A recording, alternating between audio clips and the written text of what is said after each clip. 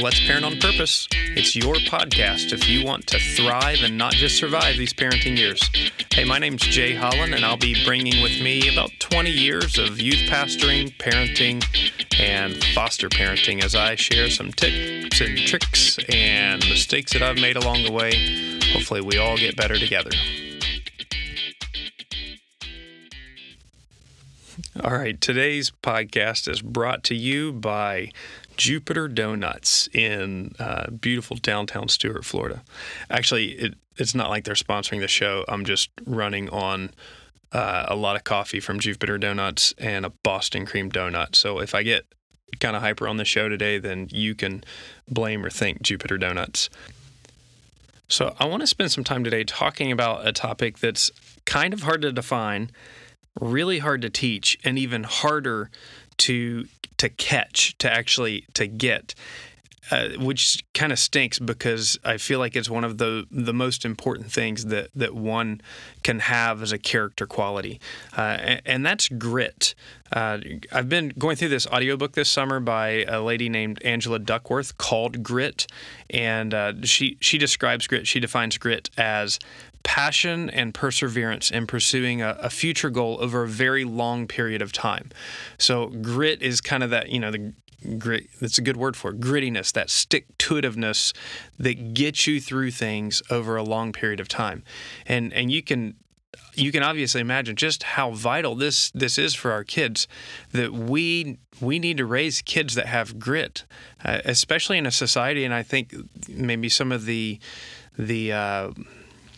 burden that I feel towards this is raising kids in a society where from birth they've had access to technology that has made things instant, easy, and accessible. So, I can remember my son getting a hold of an iPhone at like 2 years old, and it was such a miracle because they go from he was super, super busy, and all of a sudden he would just sit for the first time ever, and he would play Angry Birds, and oh, wow, how marvelous. He's so smart. He can play Angry Birds. It's a miracle. We have a future computer scientist on our hands. He's a genius.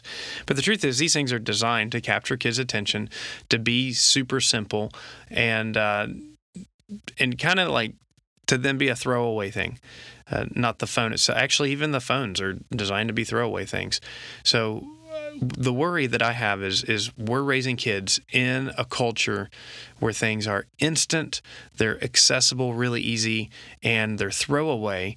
And what can happen is because things are designed to be learned so easy, whenever they start encountering things that are hard, they want to give up and they want to walk away. And like, how dangerous is that when we know that to learn any real good character qualities, it takes time and it takes effort. And to learn skill to do things takes time and takes effort. And to really learn how to be relational takes time and effort. And so what happens if they grow up with everything so easy that they can't learn long-term things. They can't stick with long-term things. What happens in their marriages when there's no grit when they enter their marriage? What happens in their jobs when there's no grit when they enter their jobs, or when they start to hit difficult schooling, and if things have always come easy to them, what happens then? So this has been kind of my thought process, and one of those things that I've been mulling over for a while now. And even though the word grit, I don't think appears in the Bible anywhere, when you look through the stories of the Bible, there's stories of grit. How does this work out? You think of, you can't get past Genesis. God tells Noah to build an ark, which is the first record of any boat that we have. Maybe you guys have never seen a boat in his life, and apparently it's never rained anywhere. So he's building a boat to survive a flood. It's going to take decades and decades to build this boat and to finish what God's told him. And if he doesn't, the human race doesn't survive. You think about the grit to stick with that. You think about the grit of Abraham to be called by God to a land that he doesn't know, and to wander around there, and then to have 14 years, I can't remember. It's maybe even a couple decades between when he's promised to have Isaac and when he actually has Isaac. I go to Ruth. I think of Ruth and how here's a woman who lost her husband, She lost her livelihood. Her nation is in the midst of a famine, and yet she has the grit to stick with Naomi, her mother-in-law, to stick with Naomi's God, who's the God of Israel, who Ruth didn't know as a child, to go out and to work hard as basically an impoverished pauper in a field until Boaz notices her, takes her in as wife, and then she becomes the great-grandmother of David. So you think of Jesus. Jesus, who was born into an impoverished family, born into a poor family, worked a blue-collar job, helped take care of his family after Joseph dies, and then endures the sin and suffering and shame for the world on the cross. I think of Hebrews 12, where it says, therefore, since we are surrounded by so great a cloud of witnesses, let us also lay aside every weight and the sin which clings so closely to us, and let us run with endurance the race set before us, looking to Jesus, the founder and perfecter of our faith, who for the joy set before him endured the cross, despising the shame, and is set down at the right hand of the throne of God.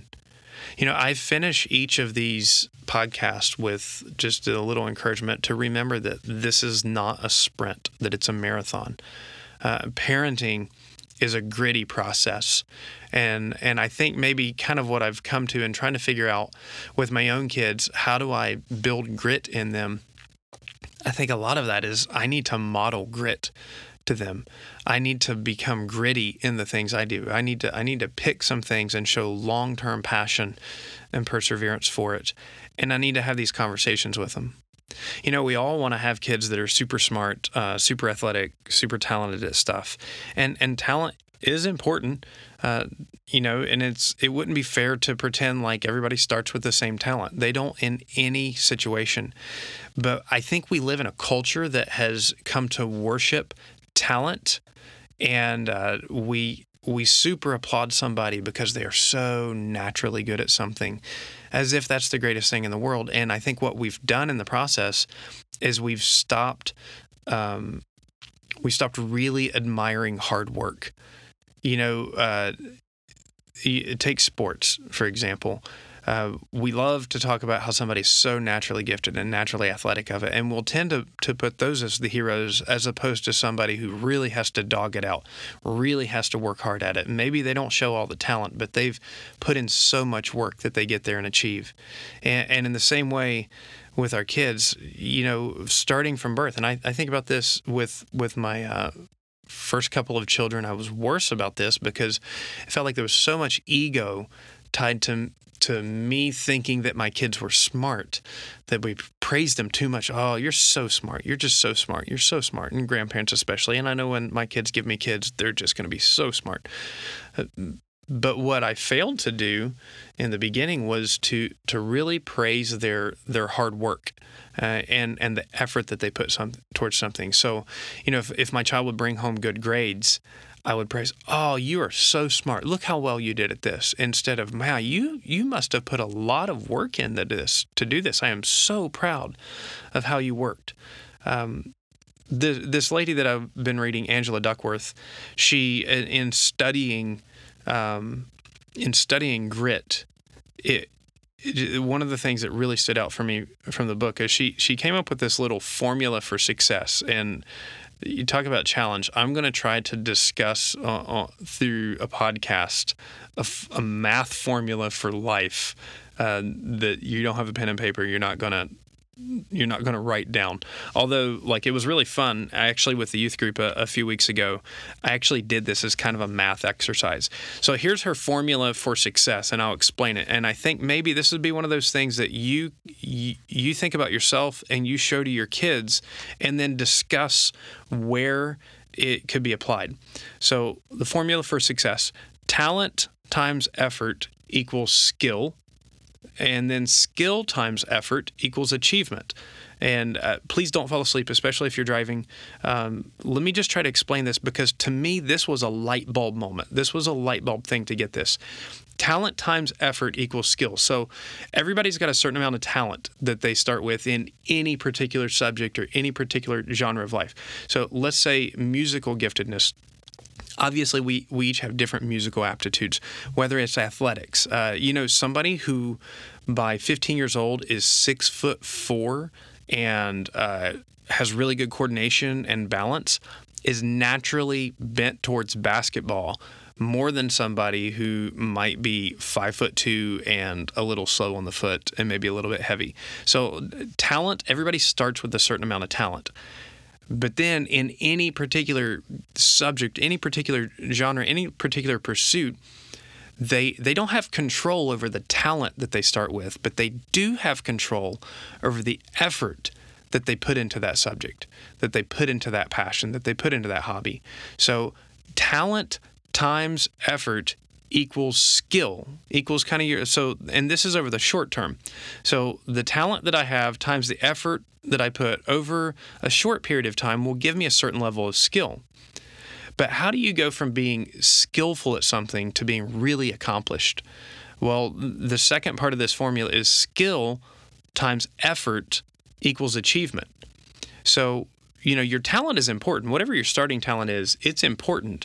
And the effort that you put towards that subject the talent times effort equals skill. So let's say that I'm a talent of let's say 5 out of 10 at something. And let's say it's guitar. I'm a 5 out of 10 at guitar. So I'm moderately talented. I have a decent aptitude for it. If I put an effort level of 1 or 2 into that, then I'll be a skill of 5 or 10 over the next year of my life. But if I put an effort level of 9 or 10 in that, I might have a talent of 5, but my skill could be a 45 or a 50 in that same thing with the same amount of talent over a given year. Now I have this skill set, and depending if I will put that same amount of effort into it over a long time, that's what determines mastery. So, again, talent times effort. And I think guitar is a great example for Jay Holland. I have a moderate level of musical aptitude. And when I was in high school, I got interested in guitar and I started playing guitar. And I put, I'm probably a 5 on musical aptitude. And I guarantee you, I put a whopping 2 to 3 over the short term into that. So, what I did over the long term? I kept at it with a 2 or 3. So I currently know how to play guitar chords. I can kind of pick out some songs when I hear them, and I'm really good at making up dumb, goofy songs off the top of my head.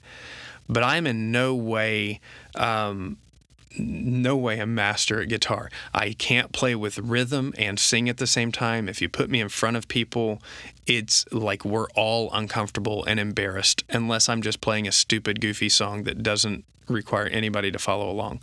So I have a decent amount of talent to start with, but I really put very little effort into it. And therefore, I really haven't achieved much in it. On the other hand, I think of some of the kids that we've had in youth who honestly, it looks like when they started out, they maybe had a 1 or 2 talent. There wasn't, when they sang, they didn't have real good tune. When they played, it was rough, really, really rough. But they put a level 10 effort into it. Hours of practice every day over a couple of years, and their skill just kind of shot through the roof. And so, we've really had the joy in the last couple of years of having this youth worship band led by teenagers in the youth group who are really skilled. Now, here's where the deciding factor comes. Now they have to decide whether they're going to put that same amount of effort into it over the next several years of their life. And if they do, there's no telling how good they'll be. But if they decide that, you know what, I'm ready to just kind of play around and not really pursue it anymore, then they'll get a little better, but they'll basically sustain where they are. So talent times effort equals skill. Skill times effort equals achievement. So basically what this means is talent is important, but it's not that effort is twice as important. Effort is exponentially more important than talent. And the great thing is you don't have any control over the talent that you're born with, but you absolutely have control over the effort that you put into something. In schools now, they're talking about the growth mindset, and that's basically what this comes to. Is it's not whether you know something or don't, but like, are you closed off to learning it because you think, I'm not that good, I can't do it, or it's, nope, I'm not there yet, but if I keep going, I'll get there. So how do I then take this back as far as modeling it for my kids and teaching it for my kids? If effort really is exponentially more important than talent, because sustained effort over a long period of time will help me be a master at something, how then do I go back and enforce this and then apply this in my kids' lives? I think the first thing is I have to take a hard look at myself. Am I gritty as a parent? Am I gritty in my example of parenting to them? And so, a couple of different places that you could apply this is, what does your spiritual life look like? What does your pursuit of a devotional life to Jesus look like? Again, I was kind of way better scholastically than I was athletically or musically. Finally, at some point in my life, I took that mental aptitude I had and I put it towards the Bible. And I began reading the Bible every day and putting effort in towards memorizing portions of the Bible. And so my mastery of it really shot up because of sustained effort over a long period of time. Parenting, we all actually kind of start with a different level of talent in parenting. If you had a really healthy home that you grew up in, you probably are just naturally a better parent than somebody who grew up in a dysfunctional home or didn't have a good model of a mom or didn't have a good model of a dad. If you grew up hearing Bible stories, being surrounded by good, healthy parents, you've probably got more natural talent towards parenting. If you're not somebody that's just overly anxious as a character trait, you probably got some natural talent towards it. But are you putting effort into sharpening your parenting skills? You're listening to this podcast, so I would say to some degree, yes, absolutely, because people that listen to parenting podcasts want to get better as a parent. That's great. Are you reading books about being better as a parent? Are you listening to other podcasts? Because I am still very much in process in here. And then what about something else in your life? Is there some kind of hobby or passion or pursuit that, look, I know as a parent, I don't have a ton of extra time, but is there something that you could show or model towards your kids of saying, hey, you know what? Like, I'm staying with this over the long term because I want to really get better at it. And then with your kids, what can you do with your kids? One of the things that they've noticed as far as once kids get into college, the difference in those who really thrive and those who kind of fizzle out isn't their SAT scores or their ACT scores. It isn't the grades that they made in high school. But one of the determining factors, and I thought this was really interesting, is like when they're looking at college or high school transcripts, kids that were involved in some kind of activity over multiple years and showed some sort of achievement in that activity really tended to do better once they got into college. So, for instance, it'd be the difference in me being in speech club and chess club and playing 1 year of basketball and 1 year of volleyball and 1 year of swimming and 1 year of the math decathletes. Somebody might look at that and say, oh, that's a well-rounded person. On the other hand, what that shows is somebody that can't stick with anything, so they jump from thing to thing to thing, versus somebody who maybe they were only in 2 things, but they stuck with, like, let's say it's rowing. Maybe it's not even a super prestigious sport, but they stuck with it for 2 years, for 3 years, and they stuck with it long enough to achieve leadership in it, whether it was a yearbook, where they stayed in long enough to be editor of it. If you can encourage your kids to find something and stick with it, the first thing is in their younger years, they might have to try out a lot of things before they find their passion. Don't let them jump from thing to thing, at least until they finish that season. If you start a season, you got to finish a season. And help them build that short-term grittiness.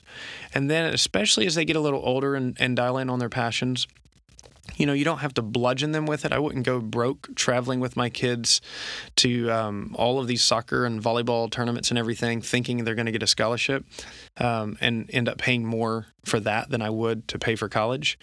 But if you can encourage them, find 1 or 2 things by your freshman or sophomore year of high school, stick with it, commit to sticking with it for the next several years, you're going to help them develop that grit that they need to really thrive in school.